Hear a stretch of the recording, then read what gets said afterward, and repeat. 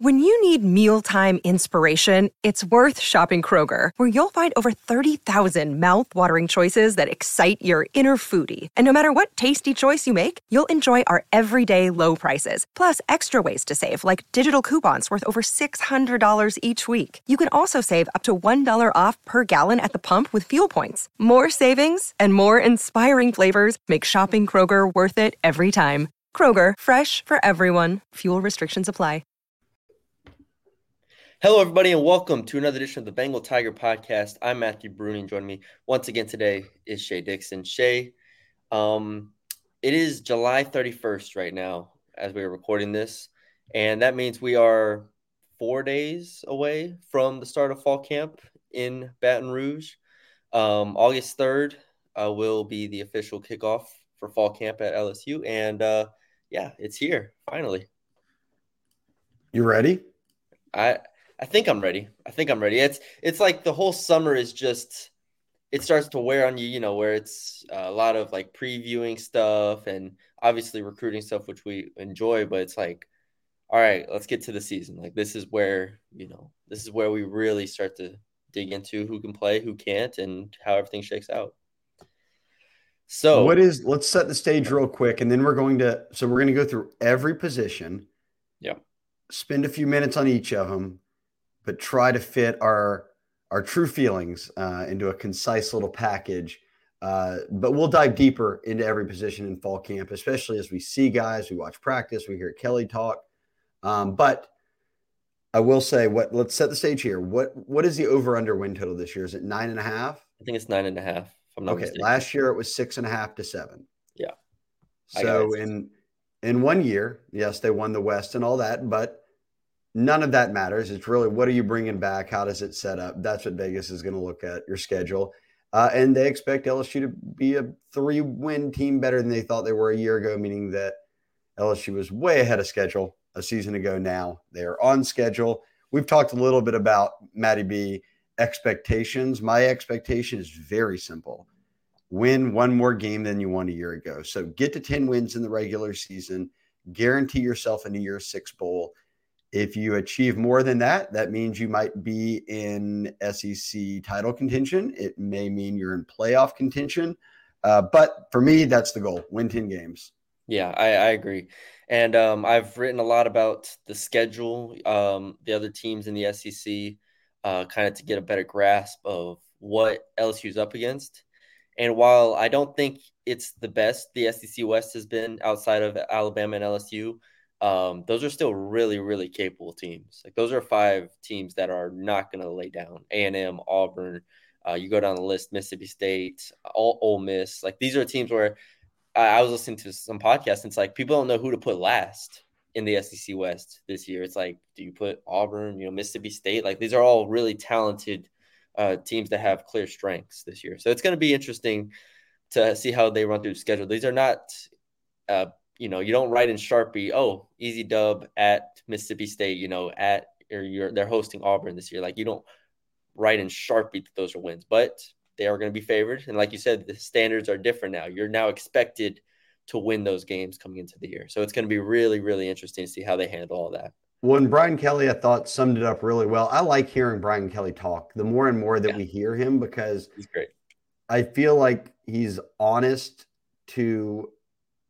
with the assessment of himself and what that means for this program. And he said a year ago, my big thing was, and we've talked about this a million times, he had an all-new staff. He had an all-new roster. He was in a new building for the first time. He was trying to build the foundation. But the point I'd like to circle here, as we just talk about the team, just before that, the actual season, you mentioned the schedule.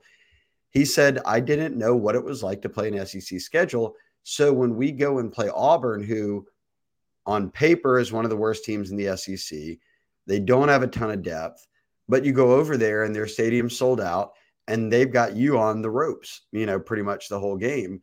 And then you can play games like A&M, where on paper they may have the best roster outside of Alabama in the SEC West this past season a year ago, but they couldn't beat anybody, and they go in there and run you out of their own buildings. So it truly is every play, one play at a time, even more so, more specifically than the old adage of 1 week at a time. No, Brian Kelly has stressed it. It is one snap at a time in this conference. And I think he's drilled that into this team. They understand it in terms of preparation and focus, and certainly execution. So I feel good about me saying I want them to win 10 games in the regular season. I think they can do it. Yeah, I would set it right now at 10. It'll be interesting. We'll do our preseason or our preseason predictions a week or two before kickoff, but I'm feeling confident somewhere between 10 and 11 wins at this moment. So who knows? Maybe I'll go. I got my bet right last year was over 6.5. That felt easy. And it was weird because it was for reasons that didn't even weren't the reasons why I bet it, but that's a really good team last year. So we'll see how this year goes. Let's get into it. We'll go position group by position group, spend a few minutes on each one to give you a full preview of what we're expecting through the fall, position battles potentially. But we're starting at quarterback, and there is no position battle here. But LSU does have one of the best quarterback rooms, I say, in the country as far as 1-2 punches go. Obviously, there might be rooms that have 3-4 guys that are really high. And I think Ricky Collins is going to be a fine quarterback for LSU. I think he will be competing in future years. But as far as this year goes, Jaden Daniels, Garrett Nussmeier, two elite quarterbacks, two quarterbacks that I've said are top 5, 6 in the SEC. I think Garrett Nussmeier is that good. But with that being said, Jaden Daniels is the starter, all SEC first team, preseason team. What are your thoughts on the quarterback spot? What do you want to see or hear throughout the fall? The best way I think that to describe their quarterback room and how good it is they have the two most ready quarterbacks of anybody in the country that then could compete at a very high level. Like other teams had some guys that transferred in. Now they've got multiple guys who have started games, but they're not on the talent level of Jaden and Garrett. And you're right. I don't know how you want to define a battle or a competition or any of that when it comes to quarterback. The reality is we know Jaden's a starter. Brian Kelly said it, but he doesn't have to. This is the same thing as last year, except now you've added 13 games. One guy started nearly 50 college games. The other in Nussmeier has started no college games. That guy isn't beating out the guy who started 50 something college games and is carrying top 5 Heisman odds. But, and I've talked to sources about this, I think the average fan, or maybe the fan who follows LSU really closely and knows kind of how each game flowed and what everything looks like there. If Jaden is limping around in a game or if he's not playing well, Nussmeier will go into the game. That wasn't the case the year ago. Like Jaden had to gut it out against Arkansas. There were other games like that. Yes, we saw Nuss come in the second half of the SEC championship when Jaden couldn't even walk anymore at that point. But this year they trust Garrett Nussmeier so much more to be that guy to put into the game, whether it's poor play, whether it's needing a spark, whether it's being, getting injured, whatever it might be. That wasn't the case a year ago. It was Jaden. That's not a knock on Jaden now. It's just some praise to Nussmeier that he is that ready to be the guy that if he has to go in, he can go in. I don't really care about what they talk about in fall camp, how far they've come. I know, I watched them. I saw them again in the spring. I know what kind of players they are. If Jaden gets, and people just want to say the deep ball, or if he'll let it go, however you want to put it, if they add an explosive element to this passing game through Jaden's arm and they continue to use him as a dual threat quarterback, this offense has the weapons to be at wide receiver and certainly blocking in the trenches. And they've got 8 running backs on roster. You pick one that you feel like playing or running the hot hand. I don't care. Then you look at the tight ends, Mason Taylor coming back, a lot of Kamorian Pimpton, some good tight ends coming in. They can run with anybody in the country. So for me, quarterback comes down to that. I want to see them have an explosive element in the passing game. Yeah, the vertical passing will be the talk of fall camp. I will say, even if we're in camp and we see, him complete a 30, 40-yard pass, it's a lot of it is going to be camp. We have to see when the bullets are flying. We have to see when Florida State is obviously the opponent in Orlando. So we know Jaden Daniels has the capabilities. That's been my whole thing the whole time. Last year was literally the lowest yards per attempt of his career, probably the lowest average depth of target of his career. Like last year was probably the outlier if you look at his career in totality, But why was it the outlier? It was because he's playing, obviously, SEC competition. It's because he didn't know his receivers. He was getting comfortable, and he kind of dropped his eyes and just started running in a lot of situations. This year, I think I've put it on record, I expect him to run a bit less. He had 180-plus rushing attempts last year. And with that, I think his eyes will be forced to push down the field a little bit more. So, and we'll get to the receivers in a bit. I think he has some weapons that can open up a field for him. Running back, there's 8 of them, like you said. Yes. And to quickly wrap them up, Josh Williams, Logan Diggs, John Emery, Noah Cain, Armani Goodwin, Trey Bradford's back, Caleb Jackson, Trey Holly. Those are the 2 freshmen at the end. They all have their own question mark, I'd say, for several different reasons. If you go down the list of, can Josh Williams replicate what he did last year? Was last year his ceiling of, about 500 yards, being a good all-around back? Logan Diggs transfers in from Notre Dame. John Emery missed spring with academics, but he's supposed to be fine for the fall. Noah Cain was kind of just their goal line back last year. Can he be more? Goodwin coming off injury, a serious knee injury, missed spring and missed summer. And then Caleb Jackson, Trey Holly are two freshmen. And then Trey Bradford comes back after missing last year. Where do you want to start? Because to me, this is a very much the fall will be very telling of who this staff trusts. Yeah, this is going to be Frank Wilson's call. And Frank Wilson, among anyone who's is on the staff currently, has coached at LSU longer than anybody. He's had multiple stops. We've seen the Fournette days where he had a bell cow, and even then, guys like Darrell Williams were getting carries, who's an NFL running back. Yep. And we've seen years where 3 to 4 guys ended up at the end of the year, right, having about the same amount of touches. Last year, that was kind of the case, Matty B. 4 guys or so, 3 guys finished about the same, but it was because of injury. It wasn't because everyone was healthy and they were just splitting it. Josh Williams was out for a bit. Goodwin, is in and out. Noah Cain was the only one who actually just kept playing the entire time. So I don't know where you start. I think it could be fun to debate if freshmen like Caleb Jackson can break through and get touches. Can, Armani Goodwin or Trey Bradford do something for you this year? Because they have that kind of burst in them. John Emery is always your kind of wild card to circle as saying, well, he was once the number 1 running back in the country coming out of Destrehan. He was a 5-star. There's a reason for it. He's a very talented player, but does he have it all put together? Most importantly, on the field, is he holding on to the football? And if he's not, Frank Wilson won't put him in the game. That's one of Frank Wilson's biggest rules. There's 8 guys here, and we said we'd spend a few minutes on each position, so I don't want to talk too long. I won't get into all of them. They took Cain. If you have 7 running backs and you still took, Logan Diggs out of Notre Dame, if you've got 7 running backs and you still took one, there is a reason. And when Brian Kelly was at Media Days, he talked about Frank Wilson's room, and he said, we really like 3 down backs, guys who we can trust on all 3 downs. And he mentioned Josh Williams and then said Logan Diggs is that kind of guy. I like Cain for a red zone type back. He can roll up your touchdown totals, all that. By season's end, I'd be a little surprised if Josh Williams and Cain didn't have the most, and if Josh Williams and Diggs didn't have the most overall touches, whether that be catching or carrying the football. I agree. That's where I'm at. I'm between those 2 as the top 2 backs, Josh Williams and Logan Diggs. Josh Williams is so well-rounded. We know what he does from a pass protection standpoint. We know how smart he is, how long he's been at LSU, the leadership aspect, all those things. There's a lot of trust in Josh Williams.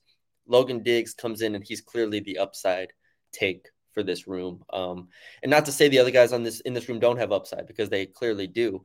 But Logan Diggs last year had 300 more yards than anybody on LSU's roster last year. He was about 800. And Josh Williams finished with about 515, 520, somewhere in that range. So I just think Logan Diggs, and he's younger, just finished his sophomore year, going into his junior year. I think there's just so much on the bone when you look at Logan Diggs. I'm really, really high on him. So, yeah, I'm at those 2. And then it's kind of the same thing as last year. I think John Emery and Noah Cain fill in those spots when you need them, like John Emery did against Auburn, John Emery did against Alabama. That would be great. That would be the ideal situation for this running back room. And then you can sprinkle in the Caleb Jacksons, the Armani Goodwins, and so on. I'll wrap up running back with this. You know what's funny about it? They have 8 guys, and you're a college team, so I'm not sure I can name it. Like if there was another era or whatever, LSU had 8 running backs, and you're not circle. I don't need to circle names here. This is a hypothetical, but I could easily point to 1 or 2 guys and be like, they're not they're not LSU level guys. Like they're not ever going to play. That's not the case with this room. It's just that either they're true freshmen or their academics were in question or they got hurt and they're coming off injuries. Like every one of these guys absolutely can play at LSU. That's what to me makes this a really intriguing room of how it breaks out. Yeah, the funniest thing is Trey Holly, like you said, true freshman. I think he can have a good career at LSU, but like Trey Holly's probably towards the bottom of the depth chart. He's Louisiana's all-time leading high school rusher, and he comes in as a freshman who also played in the spring. Trey Holly did, so maybe he can move up fairly quickly. Receiver, this is the room that I think has some people divided a little bit, even though it's clearly one of the better rooms in the SEC. Malik Neighbors, Brian Thomas, Kyron Lacey are probably the top 3 in my opinion. Then you go to 3 players coming off injury, Chris Hilton, Landon Ibieta, and Aaron Anderson. And then you have 4 freshmen, Jalen Brown, Kyle Parker, Shelton Sampson, and Kai Preon. Is it as simple to say it's going to be those top 3, and then it's going to be Hilton, Ibieta, Anderson, and then we have to see, like, are there question marks to you when it comes to, like, the depth of this receiver room? Like, can any of the freshmen contribute this year? And I know a lot of people are high on Kyle Parker, but like, how do you kind of work all that out in your head? Well, yeah, people are high on Jalen Brown as the guy who's one of the fastest guys in that room. People are high on Shelton Sampson Sure. as a former 5-star coming out of high school. You mentioned Kyle Parker being maybe physically the most ready right away. So you've got Kai Preon in there. So they brought in a lot of freshmen. The question for the freshmen becomes, can you be trusted? Do you know your routes? Do you know your assign? All these different things, yes. But can they get past that group that's in the middle? So if you say, let's break it into tiers, your first, second, third team, whatever it might be. Your first team is the guys you mentioned. The 3 Malik Neighbors went over 1,000 yards last year. Brian Thomas is in his money year. And the same for Kyron Lacey, who he had some drops last year and some critical moments, but we saw that in camp. Like he was not sure-handed in camp. That was not the case this spring. And we had already heard that from kind of coaches saying, hey, look, Kyron Lacey's going to have a big spring. Like he has turned a corner. And we saw it. He made an unbelievable catch to start the spring game too and took it for a touchdown. So I'll agree those 3. But can those freshmen get past a transfer in Aaron Anderson, who's a really good player, really great player when healthy, electric? A guy who's now in his junior year and for the first time really healthy in Chris Hilton, who's a really good football player. A guy in Landon Ibieta, who's now got a year under his belt, played a little in that bowl game, but certainly has gotten adjusted to the college game, and he's a very good player. Can they get past that group? Because for me, that group's going to get the first chance to get in and have that rotational reps with those other guys. And I think the Anderson addition is really intriguing. He is a very talented slot player. He's got great speed, elusiveness. I never don't like LSU's receiver room. I think Neighbors is a future first-round pick. I think Brian Thomas is a top 50 level pick. And I think Kyron Lacey can up his stock in a big way. So those first 3 are NFL players after this year, in my opinion. Brian Thomas, I think you worded it well. This is the money year for Brian Thomas and Kyron Lacey. But Brian Thomas, first few years of his career, 400 yards, 400 yards. This is the year he's going to have to put up more than he's put up in his entire career. If he doesn't surpass 800 yards receiving, it's a disappointing year in my opinion, because I think there's a very much, like you said, it's tiered. Malik Neighbors is all SEC caliber. Brian Thomas clearly should be a great complement to Malik Neighbors with his size, with his catch radius, with his athleticism. That 1-2 punch should be elite. And it's up to Brian Thomas to make it elite. So Brian Thomas, like you said, money year, going to be interesting. Kyron Lacey has to continue what we saw throughout the spring. I'm very comfortable with those 3, but at the same time, those, Thomas and Lacey have to prove it. And then the second group does have that question mark around it. Like, can Chris Hilton stay healthy and be that explosive player? Landon Ibieta had a concussion last year, who that sat him out, and then they kind of just redshirted him. And Aaron Anderson, I can see being that kind of gadget player that they use off jet sweeps, screens, bubble screens, like all that different stuff. I I'm comfortable with this room, but there are still some question marks here that are going to have to be answered in the fall and once the season starts. Tight end. Oh, you got another one? You got anything else on receiver? No. And I think the question marks are good question marks, not like it's worrisome and that they might not be good. Like this is going to be a very good receiver room. Yes. Talent perspective wise, this is an elite receiver room. Yes. Okay. So tight end. We could have spent 15 seconds talking about this position had they not recruited people in the offseason, because Mason Taylor, your only returning player on roster at tight end from a year ago, obviously he was almost forced into a role that he then succeeded in, had a breakout year. You know what kind of player he is now. You know what you're getting in him. Certainly they've worked this offseason on really rounding out his game. Again, he was an 18-year-old freshman. He's going to have himself bulked up. He's going to be a little bit more able to block, things like that. But in the offseason, we talked already a lot about the three guys they signed in December: Kamorian Pimpton, Mac Markway, Jackson McGohan. Markway and McGohan were here this spring. We talked about them. Markway is your true inline blocker. McGohan more of a slot tight end type that can go out and catch the football. And Pimpton finished as a top 5 tight end in the country, maybe one of the best catch radiuses we've seen in recent cycles. When I asked Brian Kelly about him on signing day, he says that he hasn't seen a tight end that has this sort of combo of measurables, catch radius, ability, and the upside is there. Yeah. And then they go and get Connor Gilbreth out of JUCO, who's coming in Connor Gilbreth's words, I'm coming in to block people. I don't care about catching a football. I'm a 6 offensive lineman.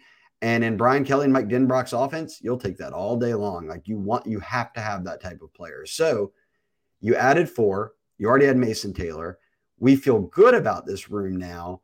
I think the only thing we now have to see is how does it play out? Like, is Gilbreth the guy, or is it Gilbreth and Markway blocking? Is Mason Taylor always out there, or is Pimpton starting to get some run? I'm curious to see how it unfolds, because I think people could just look at what Mason Taylor did, Matty B, and say, that guy's going to get all the catches, all the attention. And I don't know if that's the case. Yeah. This is the position unit that I'm most interested to watch in the fall. I think there's a lot of different ways this can go. Not with Mason Taylor, like you said. I think Mason Taylor is locked in, but at the same time, how are the responsibilities divvied up? Because now Mason Taylor doesn't have to do everything. That was the big thing throughout the last season, was like, all right, Mason Taylor, you have to learn how to block. The first 5 games of the year, he couldn't block. And then he took strides forward and he was able to block by the end of the year. And then the 3 freshmen, how did those 3 kind of shake out? Because they all have different strengths. We mentioned Pimpton's catching, McGohan's kind of receiving and yards after catch ability, Markway as a blocker, and then Gilbreth as just an absolute offensive line level blocker at 270, 6'6". He's going to be an interesting player to watch. But like the packages that they're able to run this year are different than what they were able to do last year. And that's what I want to see in the fall is, how do those tight ends match up against different defenses, different situations in red zones and short yardage and 3rd and longs? Like, do they put Pimpton in when they're inside the 10 and throw a fade to him in the fall? Like, there are a lot of different situations that I want to see. And at the same time, I think Mason Taylor, I think his receptions might dip down a bit this year, but I think he actually ends up with 5, 6, 7 touchdowns. I think he's going to be one of those guys that starts to figure out where the openings are in the defense this year. And that's going to be really exciting to watch. So that's the position group in the fall. We'll have to see how that all shakes out. Here's my Kamorian Pimpton true freshman prediction. I don't know what his stats will be. I don't know what his playing time will be, but I will set the over-under at 2.5 on catches made or plays made where people are like, whoa, like that guy is going to be an absolute animal when he puts it all together.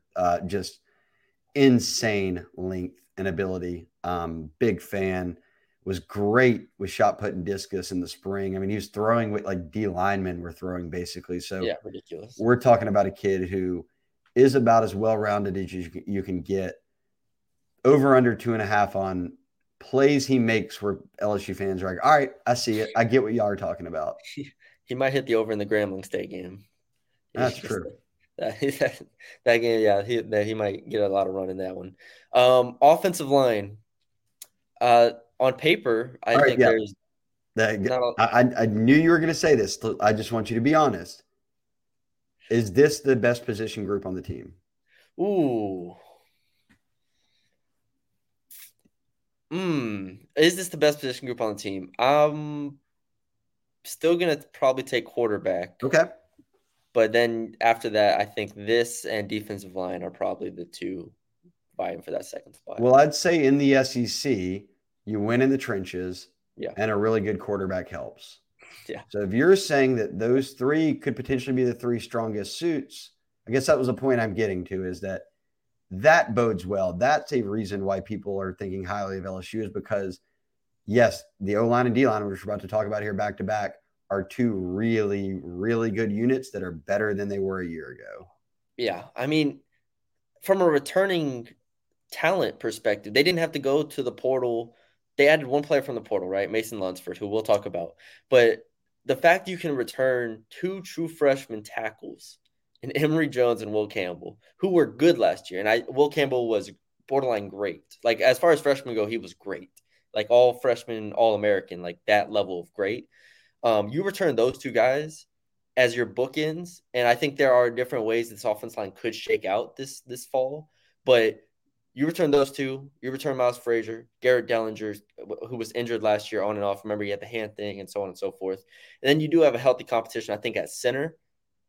I look at this offensive line and say this is one of the best offensive lines in the SEC, and I think this is where you want to get to be able to beat Alabama, to compete with Georgia, and so on and so forth, and be consistent on a day in, day out basis, is your offensive line being this good with this much returning talent. I think we find out what I love about Brad Davis, and I'll just say this first I've said this a million times on the board and on the podcast before, but people want to debate, like, who's one of the best head coach O-line evaluators, developers out there. It's Brian Kelly. Notre Dame has so many guys in the NFL that are rich because they went and evaled them, they developed them, and they saw they know what it takes, the formula from body to mentality to all that, measurements, to have an elite O-lineman, to create a great NFL O-lineman. They are implementing that now. I'm loving all the guys really that they're taking. When I look at this O-line, but I guess, so what I'm saying about Brad Davis, since I'm going to imagine that when O-line guys are getting moved in and out, that's his call. We're not going to have to wait long to see. He did end up within the first month starting two true freshmen in Jones and Campbell at offensive tackles. And in week one, when Jared Verse was out there whipping up on everyone for Florida State, one offensive tackle lost his job after that game and never played again and transferred out. And we then just saw, even when guys were playing fine, they would be like, you get to play the first three series, but then we're putting someone else in at guard. We're going to see how they look. So I think there's 7-8 guys here that we can say, hey, look, those guys are going to play this year. And it may not just be injury related. It may be either poor play or we're just going to rotate guys. Yeah. As far as competition goes, I think the center spot is the one that I'm circling to be the most interesting. Charles Turner did not participate in the spring, and Marlon Martinez kind of took, all those snaps. And Marlon Martinez also played against UAB last year and started against Purdue in Charles Turner's spot. I think that's the competition I want to see between those two. And then you can throw in potentially a Mason Lunsford in there. I'm personally really high on DJ Chester. I don't think he quite breaks into that level as a true freshman. But I do like DJ Chester. So the center spot has all of my attention on the offensive line because I think Dellinger is kind of locked in. I think Campbell's locked in. The other question here, in something that I think a lot of people have talked about and something that I've even mentioned, is I like Zaylen Hurts so much. You wonder if he potentially can shake up this offensive line because he's too good to keep off the field. You wonder if he is that Will Campbell level player. And obviously he's ranked and rated higher than Will Campbell was out of high school. He is significantly heavier, I think, than Will Campbell was out of high school. So there is a conditioning aspect that he is going to have to get to, but he is talented enough to be like, hey, we have to start him at right tackle. And then what happens? You move Emory Jones and Frazier at guard. Is that the competition? Though that's the secondary competition that I'm looking forward to seeing is, does Zaylen Hurd shake things up? I'm with you, but I don't know, like, for me to even predict, okay, well, then put Zaylen Hurd at right tackle and move Emory Jones inside. He may be more of a natural guard. I'm then having to take off a Garrett Dellinger or a Miles Frazier who started every game for him last was really year. good. Like, there's no knock on those guys. Those guys are very good football players who are not underperforming or anything. In fact, they're only getting better. So it's going to be fun to watch. I don't think anyone's taken Will Campbell's left tackle spot, but all the other spots could shuffle around just depending on what Brad Davis, the O-line coach, sees, how he feels.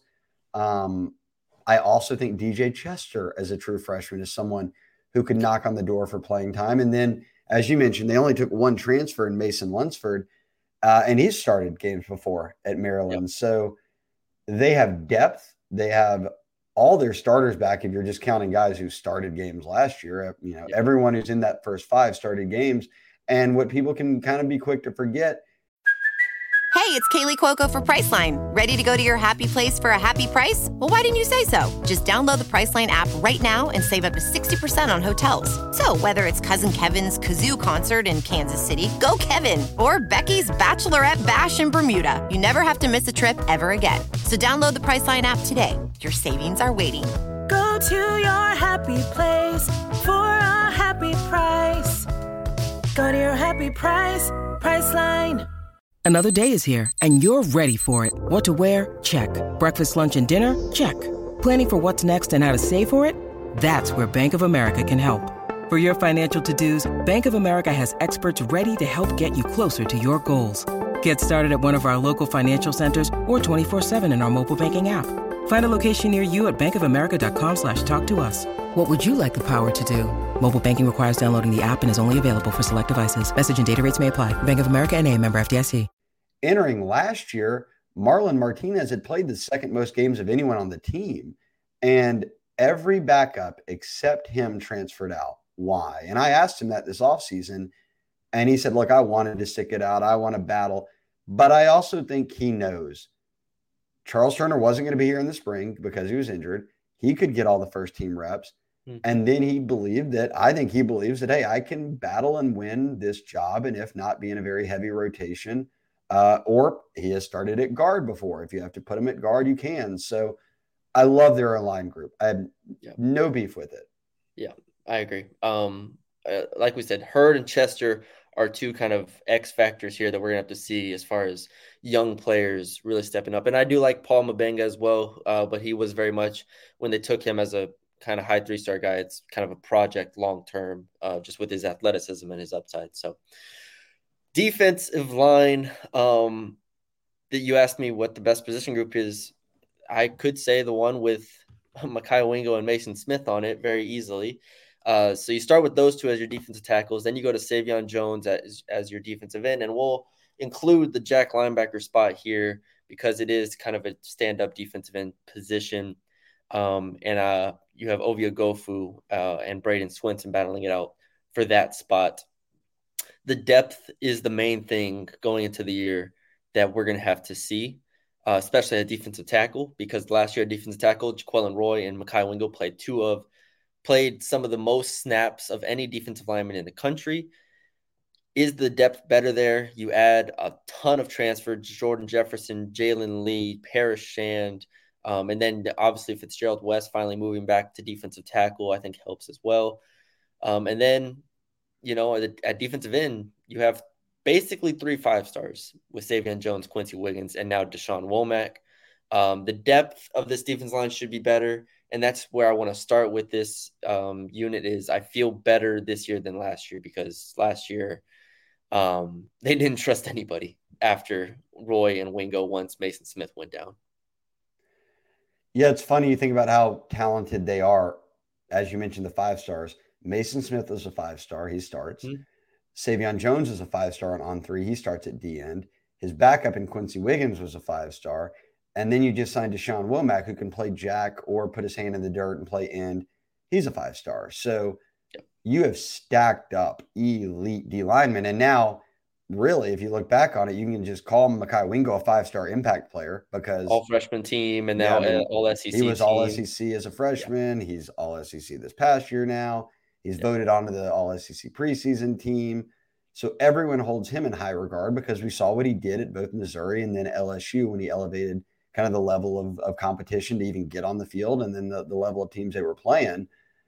I think that I love this group. I think I would argue that maybe it is the one that is the most talented on roster, but there's unknowns for me. I don't know what the Jack linebacker rotation will look like. They've talked up Ovie Ogofu. We know Braden Swinson came in. Those guys are transfers. I just don't know yet. And this is going to be a theme for another spot at defense when we get there in a minute, but I don't know what they have. And yes, I do know what Mason Smith, who I think is going to have an amazing year, but Mekhi Wingo, and I think it's time for Savion Jones to break out. Quincy Wiggins in year 2 can break out. Deshaun Womack is a true freshman. I'm telling you, this kid is wildly talented. We could be talking about him like we talked about Harold Perkins a year ago. I kind of know what all those guys can do. And I'll toss Jacobian Guillory in there because he has been here a few years. He's a nose tackle. I think that he steps up and can really be someone who can come into a rotation and play very well for him. But I don't know, again, what the 2 transfers at Jack are going to do. I don't know how good Paris Shand can be on the defensive line. I don't know how good Jordan Jefferson can be on the defensive line, who was a really good player when he's healthy at West Virginia. The same with Jalen Lee, who was getting in and getting kind of nose tackle interior reps at Florida. And then you've got some guys who are, young and coming back on the team. Fitzgerald West, Tyjee Hill, Bryce Langston is still on roster. So toss in Jackson Howard as a newcomer. Obviously, Dylan Carpenter will be a newcomer. Like, they're so deep. I just don't know after that first, 5-ish guys, how good, how impactful they will be. It's very fair, especially considering, Jordan Jefferson didn't participate in the spring. Deshaun Womack is that guy who we're he's going to get on the field. We just don't quite know how or when, because he is the same size as Quincy Wiggins and Savion Jones. The measurables scream defensive end, but when you watch him play, he can easily play the Jack linebacker position. He can easily be a stand-up edge rusher and be probably – and this is where I want to go, secondly. So we talk about the depth, where I think you covered it well. It's all right, they have these names here. We're going to see how they do in the fall. But from a pass rushing perspective, can they be elite? And obviously it starts with Mason Smith and Mekhi Wingo, and Harold Perkins we will keep for the linebackers. But can Savion Jones be a high-level pass rusher that gets 6 sacks this year? Can he break out in that way? And then, as much as I like Ovie Ogofu and Braden Swinson, you can read my write-up on Ovie Ogofu when he got here. I'm this guy's better than what the stats say, and this guy's can be an actual player. He only put up 2 sacks last year. You're going to have to put up 4 or 5 sacks at that spot. And even though, you have to kind of break into what B.J. Ojulari was, even though he had his ups and downs last year as well. So that's the secondary thing is who can be a real pass rusher here, and will Deshaun Womack's hand be forced to get on the field early? Yeah, last year Ojulari finished with 5 sacks. Savion Jones had 4.5, and then obviously Harold Perkins led the way with 8 or 9. Can't remember what he finished with. Yeah, 8. He'll hit double-digit sacks this year. That ain't no question. All right, well, let's move there. Linebacker. Yep. Where do you start? You start with Harold Perkins, right? Yeah, I said Greg Penn. Hey, well then let's be real here. Penn. Greg Penn, who people aren't even talking about anymore, nope, did finish the regular season as the team leader in tacklers last year. Him in Baskerville. Baskerville finished the actual season after the bowl and the championship, but Greg Penn did finish the regular season as the number 1 tackler. You have Harold Perkins, you have Greg Penn as the returners. Then you add Omar Spates from Oregon State, all Pac-12 first team last year, basically 4-year guy at Oregon State. West Week and Whit Weeks are basically the guys I have penciled in at 4 and 5. Whit Weeks, true freshman coming in, who everybody, including Shay and Billy and myself, he's so good, incredibly high.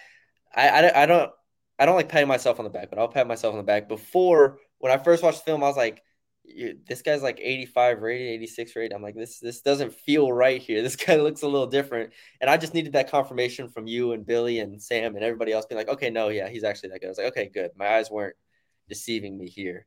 Yeah, Whit Weeks is going to be special. And then Christian Brathwaite, another linebacker take as a true freshman who I think also has some upside there. A really good tackler, good in straight lines. So maybe some potential in the back end. But we have to start with who I think the starters is going to be Omar Speights and Harold Perkins. Now, Harold Perkins is interesting because we don't know how they're going to use him exactly. John Jantix took the podium in the spring and said, first and second down, he's with the inside linebackers. Third down, he's with us at jacks and outside linebackers and doing pass rushing stuff. I was like, okay, that's all I needed to hear. And we wanted to see Harold Perkins on the field more and in a more traditional way. But I didn't want him to lose that attacking aspect of it. I didn't want him to not be attacking. And as long as he's attacking on pass rushing downs, I think I feel good about this. But he has to be attacking, and that's where I think you start with this group in the fall. Is how do they use Harold Perkins? Yeah, and the best way to describe Perkins a year ago, to sum it up, was they just brought him along slowly, and it evolved into sort of a hybrid jack linebacker, really just pass rush or quarterback spy, like the Arkansas game type of role. I think what Matt House has done this offseason is, yes, I need to teach. Harold's next step is becoming a true linebacker. But at the same time, I think what Matt House knows this season entails is every time LSU is up against somebody, that staff is going to put on the film and do their scouting. And their number one priority is going to say, well, we have to have an eye on Harold Perkins at all times. So using Harold in a variety of ways to where it's not just, hey, he does these two things and teams can get ready for that. And even if it takes two people, they can neutralize him in some way. I think that Matt House is a smart enough guy.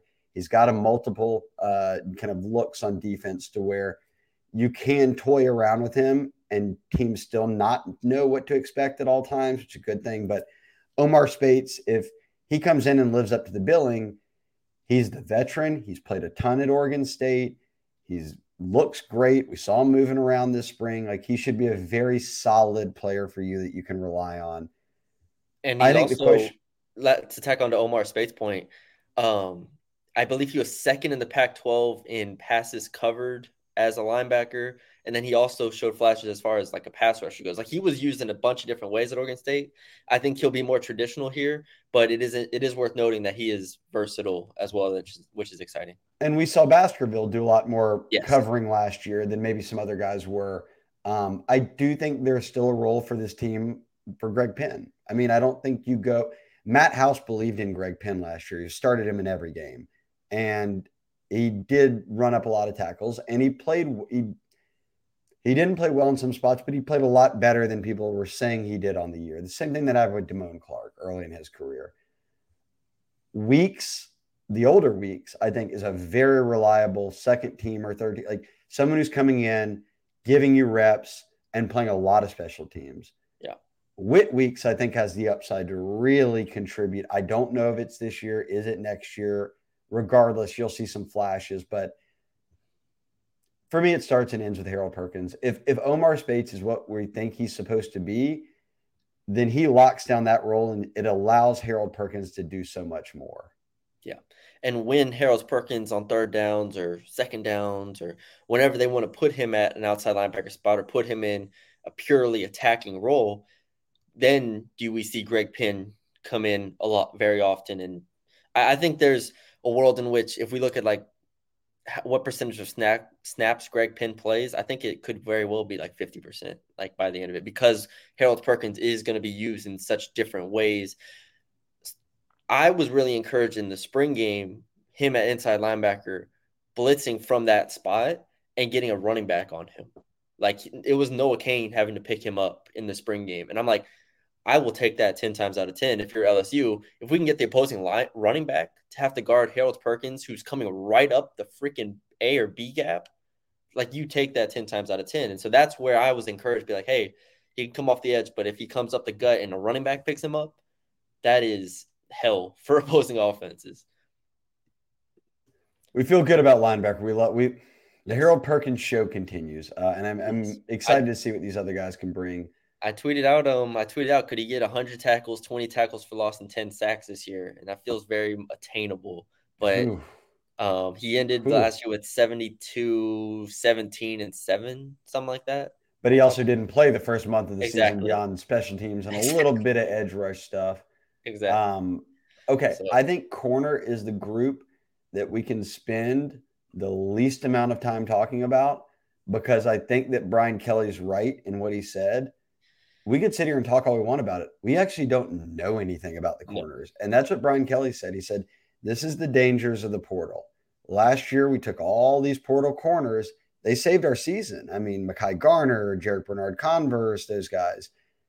This year, they do it again. They take Denver Harris out of A&M. They take J.K. Johnson from Ohio State. They take Zy Alexander from Southeastern. They take Deuce Chestnut from Syracuse. But we don't know. Like, yeah, we saw Denver Harris play half a season, and he was a midseason All-American as a freshman. How does he look here? As Brian Kelly said, yeah, Zy Alexander's film's great, but he was playing at the FCS level. What is the jump to the SEC? Like, Deuce Chestnut was a phenomenal player in his first 2 years at Syracuse, but now you're playing at a new level, and you weren't here all spring because you were injured. And then J.K. Johnson's coming off injury, coming out of Ohio State's program. You only return one corner from last year in LaTerrence Welsh, and he was a freshman who only played special teams. So, like, I truly, and as Brian Kelly said it, we will not know anything about this corner group, and he gets to watch practice. He sits in film meetings, all that. Until they play Florida State and they go up against those receivers FSU has, you don't know what these guys are. And it was in that game last year where we saw Garner make some plays, Converse make some plays where you're like, all right, these guys are solid. Yeah, and we saw who could and could not play in that game. And that is quite the receiving core to start off the season against. Again, I did the rankings of all the position units that LSU is going to face this year. Did I have Florida State 1? I'm pretty sure I think you had Florida State 1. I think I had Florida State 1. That is a receiver room right there and a quarterback. So that's going to be a lot of fun. I can't wait for that game. But yeah, as far as the LSU corners go, you laid it out well. We don't know, and anybody saying that they know who the starting two corners are, I think are lying, because as much as I think Denver Harris will be a starter against Florida State, we don't know. We have to see the entire next month of football, because in the spring he wasn't locked in at one. They rotated guys in the entire time. So yeah, if you're asking me, throughout this summer, I've maintained that if I had to guess, I would guess Denver Harris and Zy Alexander. But I'm really high on J.K. Johnson, because when we did our top 40, I think I had J.K. Johnson like in the top 30 or something. I think he's really good, because I watched him against Penn State last year hold up and play that cornerback position well. I watched Zy Alexander, Denver Harris last year show flashes as well. But then LaTerrence Welsh, who I love, comes out and has a great spring game and a great spring, and now we have to throw him in the mix too. So yeah, too many question marks here to really, really put a lot of time into it, but it's going to be something that I think everybody is watching this fall. Safety, I think the debate with safety for me really is who's after the guys you know about. So, like, you return two starters in Major Burns and Greg Brooks. They will debut in fall camp as the two starters at safety. Your nickel is Sage Ryan. He was there the whole spring. He will be out there for the first fall camp reps. There will be position battles, sure, but your thoughts, because Matthew Langlois is now healthy. You look at a guy like Andre Sam, who they signed and brought in as a depth piece, but someone who could certainly compete to play a good bit at safety. And then they've got guys like Jordan Allen coming back. They've got Javian Toviano coming in and really making a splash as a true freshman. Kylan Jackson, if he can turn it on, is a very good player. So it's this blend of guys that are like juniors and seniors that have already been the starters. So we figure they're starting again. How good can that next wave be of guys who are either now healthy, or in Jordan Allen's case have played a year, or in the case of the true freshman, have a lot of talent, but you've never seen him yet? Yeah. Jordan Allen is also someone I was high on out of high school 2 years ago. I think he could be really, really interesting. But the competition at LSU just doesn't. You have to be elite. I mean, pretty much to start at LSU when LSU is clicking like this, right? When LSU is projected to get 9 to 10, 11 wins. And at the safety spots, Greg Brook, Major Burns, I think they are very good safeties. I don't think they're elite. Like they're not going to jump off, they're not top three. They're not top 3 round picks to me. Someone can correct me if I'm wrong, but Major Burns and Greg Brooks, I think are good players that communicate well, that are playmakers. I think Greg Brooks is going to have a really, really good year because I loved what I saw from him last year in those situations where he had to make a play. He made the plays against Auburn. He'd make the plays when this team needed him. Now you're talking about the depth. I think Andre Sam, 6th-year player, played at Marshall last year. All you have to do is go back and watch the film, which is basically what everybody did, is go watch his game against Notre Dame last year, where he single-handedly basically beat Notre Dame. And you have to be like, all right, that guy's going to get playing time. Matthew Langlaw, freak of the week, remember a few weeks ago, got the hammer. So he's back 100%.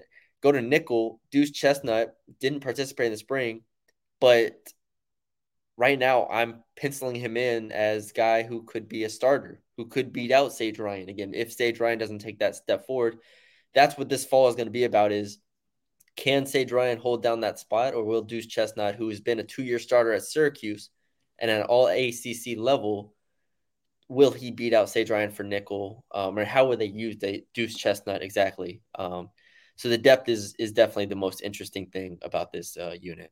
I love Javian Toviano. I think he can play safety. I didn't mention him. We have him listed with the corners. I think he could play corner. I think he could play safety. I think he could play nickel. Dude is, yeah. Very versatile. I'd be surprised if he didn't get on the field in some capacity this year. But before we move on from safety, I did just want to add, because I just don't think people realize it, Matthew Langlois, who came out of Catholic Point Capee 2 years ago, he's in the 2021 class. He's been injured in back-to-back years, so we just have not gotten to see him. When he left high school, ESPN had him as the number 77 safety in the country. Rivals had him as the number 35 safety in the country. 24/7 had him as the number 23 safety in the country. We had him in On 3 as the number 5 safety in the country. So when he's healthy, there are people who believe Matthew Langlois is a very, very good football player. Yeah. He showed it in high school. It was lower level ball, yes, but he's adjusted now. He knows what he's around in LSU's locker room, what you're up against in the SEC. If he stays healthy this year, he's getting on the field. I firmly believe it. I don't want to look too far ahead, but man, next year, we skip to 2024 at this time next year. Brooks, Burns, and Sam will all be gone, right? We're going to have like Toviano, Jackson, Langlaw to debate over. And then obviously whoever they add from this year's class as well. But that's going to be a fun look ahead there. But I do think a lot of this hinges on Sage Ryan's development, because this is year 3 now for a 5-star. And some people were disappointed that last year he didn't start. He started 1 game out of 14. Some people were disappointed with that. This is the year. There's no excuses not to either start or be a major contributor and succeed when you're in that position. Because last year I do think it was a mixed bag. And if he cannot take that step forward, Deuce Chestnut is sitting right there who can do everything. And Javian Toviano is also sitting right there, who I think could very well start if things break his way. So, and you've always liked Jordan Allen. But he's only in year 2. I love Jordan Allen. Yeah. He's only in year 2. We'll see.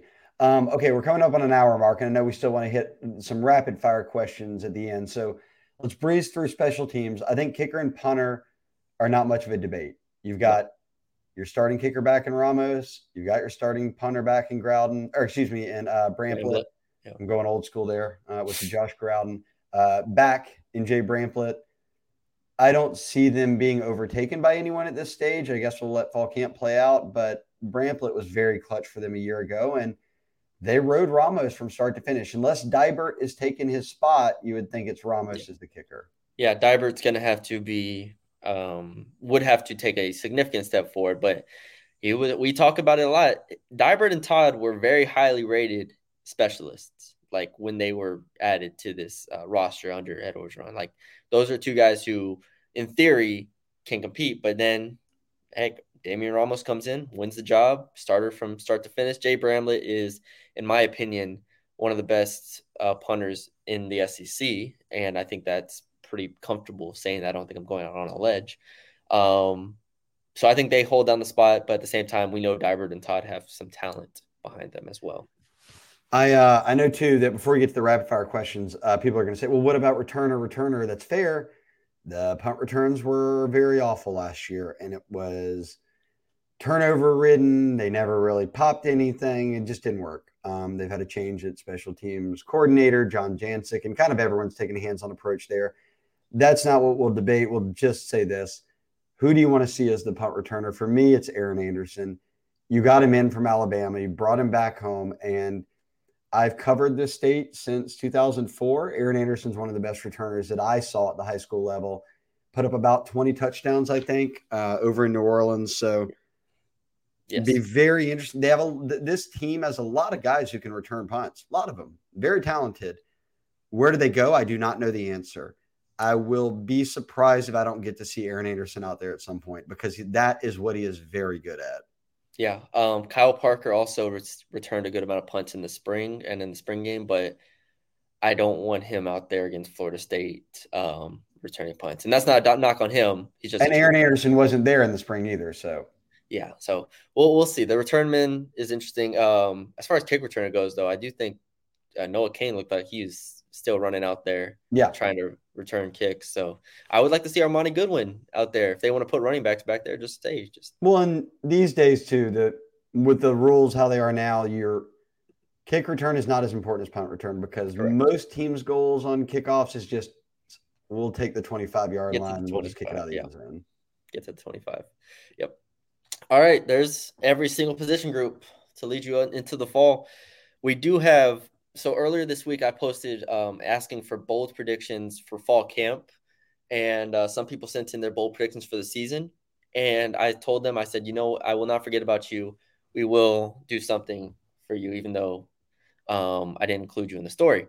So here, Shay, we have like 8, I think, bold predictions from Bengal Tiger subscribers that I want to give them a shout out, and I wanted to we can quickly say whether we think it is feasible or not feasible. So let's do it. Cairo Tiger, LSU has 2 1,000-yard receivers, Brian Thomas and Malik Neighbors. Do you think that's feasible? No, I think they'll have one. I think it'll be Neighbors, and I think Thomas can get into the 700-800 range. I see Thomas in the you're about like 800 range is where I have him, but I don't think it's crazy. Like it's not the craziest bold take. I don't think that's on here. So. There's the first. Holy Bull asked or said, Caleb Jackson will be in the top 3 in rushing yards and top 2 in yards per carry. Now, this is, I think, solely based on Caleb Jackson's potential, his speed, his athleticism, which I think he has the highest potential of any player in this room other than, obviously, out of high school, that is, other than John Emery, who was obviously the number 1 back. Like, this is a high-level athlete, and I think that's why Caleb Jackson can do it. So maybe top 2 in yards per carry because maybe he breaks a long run against Grambling or Georgia State. But I don't think he's going to be top 3 in rushing because I think the top 2 is pretty much set. And then I just think John Emery and Noah Cain are too solid. They're too solid to break into. All right. I'll go with yards. I could see yards per carry, him being in the top 2 or 3. Armani Goodwin finished number 1 in yards per carry a year ago because now you're also factoring in Caleb Jackson's going to have a lot less carries than the other guys. So they're not going to be able to keep an average of, the guys who carried it the most, Williams, Cain, Emery, were 5.47, 5.4, and 5. And Goodwin is at 5.93, but he had half the touches. So I could buy into the Caleb Jackson top 2 or 3 in yards per carry. Not sure about total rushing yards. Fat Tiger says LaTerrence Welsh will lead the team in interceptions. I think that's very bold, and I don't see that happening. Even if he starts, we have to understand that interceptions are. Let's say they get 10 interceptions on the year, which would be a ton. I think safety will produce a good amount of them. Greg Brooks, Major Burns, nickel usually has very high interception numbers on LSU over the past couple years. And yeah, I don't see him putting up 3 or 4 interceptions. That would be a lot. But I like Terrence Walsh. Yeah, and I mean, you have to put this into real perspective too, though. Okay, if he got 2 interceptions, that would have tied for the most on the team last year. Like, well, yeah, last year's team didn't force no interception. I mean, Mekhi Garner, who started every game, never had a single interception. Yeah. Yeah. Not including linebackers like Baskerville or Perkins. Jay Ward had a pick. Fuchsia had a pick. Greg Brooks had 2 picks. Those are safeties. And in fact, here you go. And really, Jarrett Bernard-Converse played corner and safety. The only corner who logged a pick last year that wasn't Converse was Quad Wilson on that last play of the Purdue game where he takes it back 100 yards. Yeah, amazing. So they've got to up the turnover total there. Like, you cannot have your starting corners not have a single pick all year. Yeah. Jimmy Guwap says Savion Jones will lead the team in sacks. I think Harold Perkins does. I think it's just going to be Harold Perkins. Like, if I had to pick second in the team in sacks, I would take Savion Jones. But I think Harold Perkins ends with 10.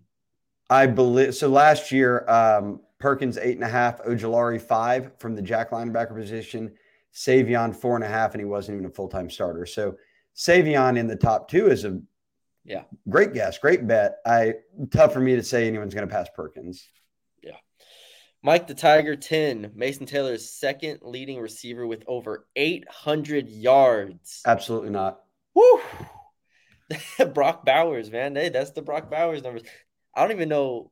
Yeah. 800 yards would be unbelievable season.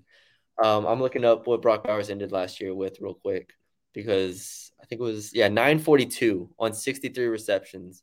And Mason Taylor had 38 for 414. So you would need to nearly double your catch production, target share, and actual output. And last year, he was the only tight end they had. Yeah. They have more tight ends this year.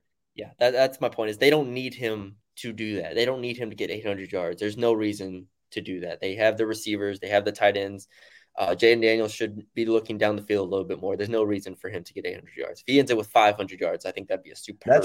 That's actually the argument there. If Mason Taylor were to hit 800 yards and like 75 or 80 catches, that means Jaden Daniels did not go vertical and get to the explosive passing. Brian Thomas is sitting at like 300 yards, and you're like, what's happening here? I don't know. All right, LC8. Pimpton has more touchdowns than Taylor. Think about it.